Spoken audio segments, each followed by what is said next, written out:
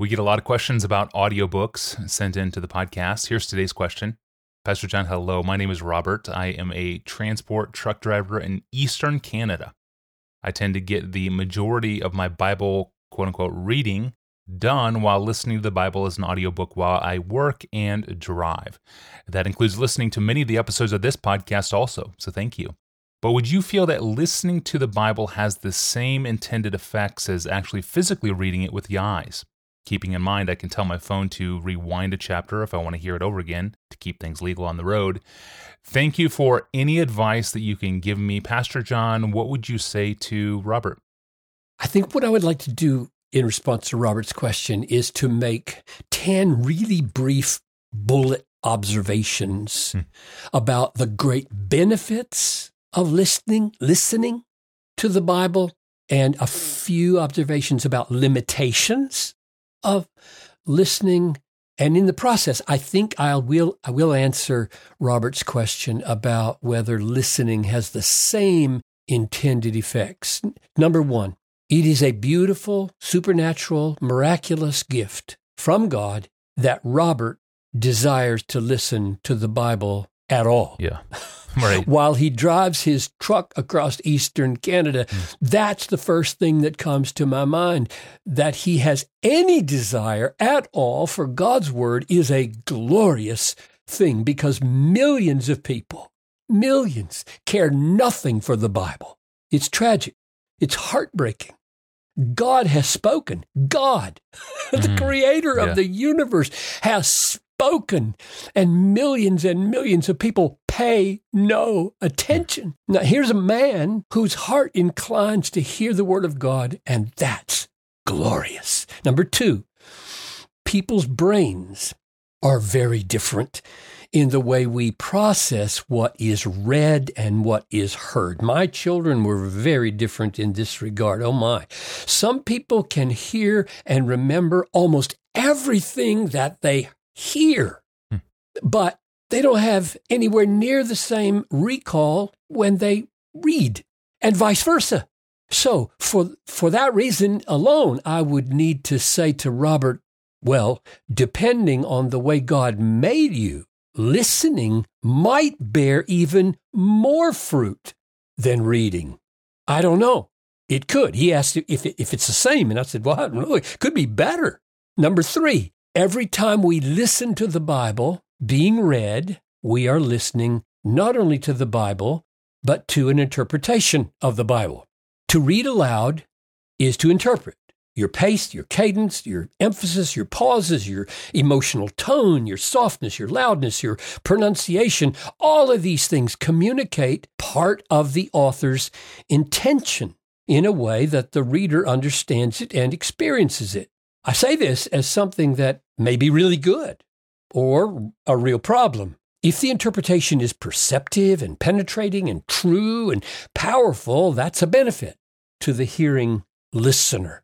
If the interpretation is contrary to the author's intention in meaning or tone, it can be a great hindrance from profiting the way God intended us to profit when we read or hear the word. We simply should be aware that when we listen, we are listening to an interpretation, and we should be discerning about that. It may be right, it may be wrong.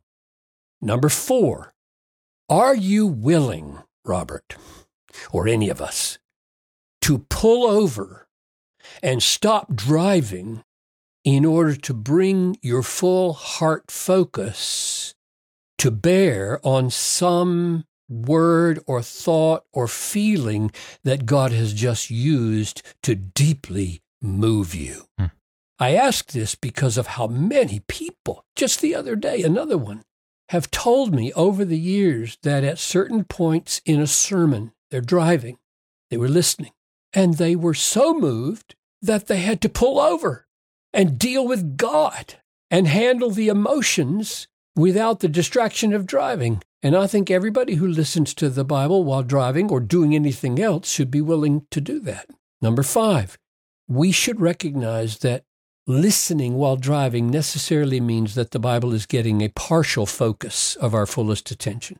we must think about driving. We would be disobedient to God if we were to put ourselves or others at risk by not paying any attention to the road or the cars or the signs.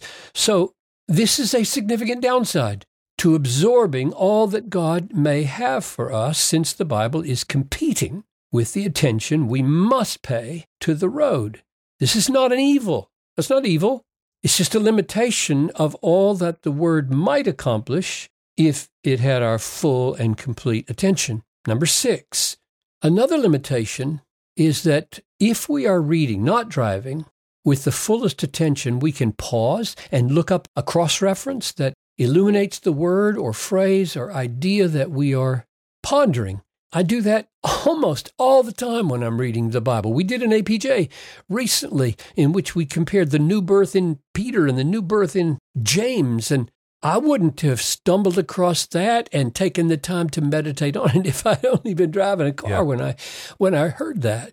Number 7, another thing we can't do while driving is preserve something that we just thought or saw in the text. Now, not everybody does this anyway, but for me, I love either electronically, say in Evernote, or by jotting down with my pen an insight or a text, a thought that I got while reading, some new light that I had, and you can't do that very easily while you're driving. Number 8, because of everything I've said so far, I would suggest that listening to the Bible not be the only way we fellowship with God in the Word. Listening is a great way to meet God. It has its own advantages and benefits, but it also has limitations, so why not both? Number 9, in fact, here's something that I do that is a combination of reading and listening, doing both at the same time. Sometimes if I'm especially tired and I still want to read several chapters of the Bible, yet my eyes and my brain are objecting, we can't do this now, we're too tired, I open my iPad to my Bible and I tell it to read to me. I use the ESV Audio Bible, and so I follow along with my own eyes and I listen while another person reads to me.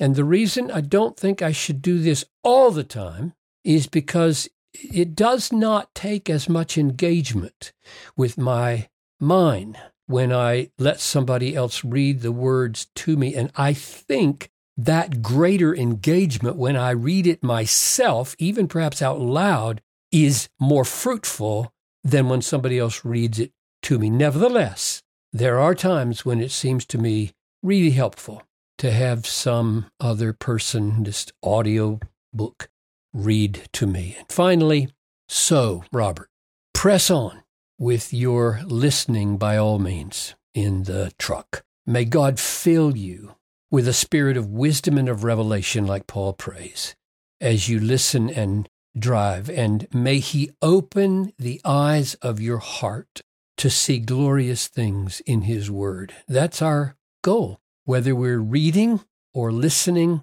to the Bible, we want to see Him more clearly and love Him more dearly and follow Him more nearly, as the song says. And the way He has appointed for that to happen is by the Word of God. Thank you, Pastor John. And thank you, Robert. A shout out to truck drivers listening to the podcast right now. And speaking of listeners of the podcast, I just got a note from one of our dearest, most precious podcast listeners in the whole world, a woman whose presence in a room just makes the room shine with the presence of Jesus. She's the giant, one of my heroes of the faith. Her name is Johnny Erickson Tata. And Johnny is a regular listener to APJ, that's so humbling. Such a huge honor for us to have her as a listener. And she wrote a little thank you note to us recently, and in it, she said this. I wanted to share this little part, quote, "As a quadriplegic, I am able to lie in bed at night and easily navigate the app using Siri voice control on my iPhone. Although I do not have use of my hands, I nevertheless have the freedom to delve as far back into APJ as I'd like, with each episode filling my mind with great Bible truths, always preparing my heart to be instructed in the night. What a great way to end each evening," end quote. That's incredible to read. Those lines just hit me. The power of audio content. And Lord, thank you for making it possible for us to record and share verbal content like this podcast. Robert's question and his situation just reminded me of Johnny as well. Just incredible to have all of you along listening. So thank you for listening in, whatever your situation in life. I'm glad to have you along.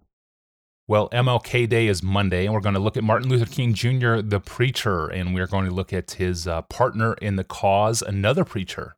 It's an interesting episode coming up on Monday, the story of two preachers, two friends. I am Tony Reinke. No matter what you are doing right now as you listen, thank you for joining us today, and we'll see you on Monday. Thanks for listening.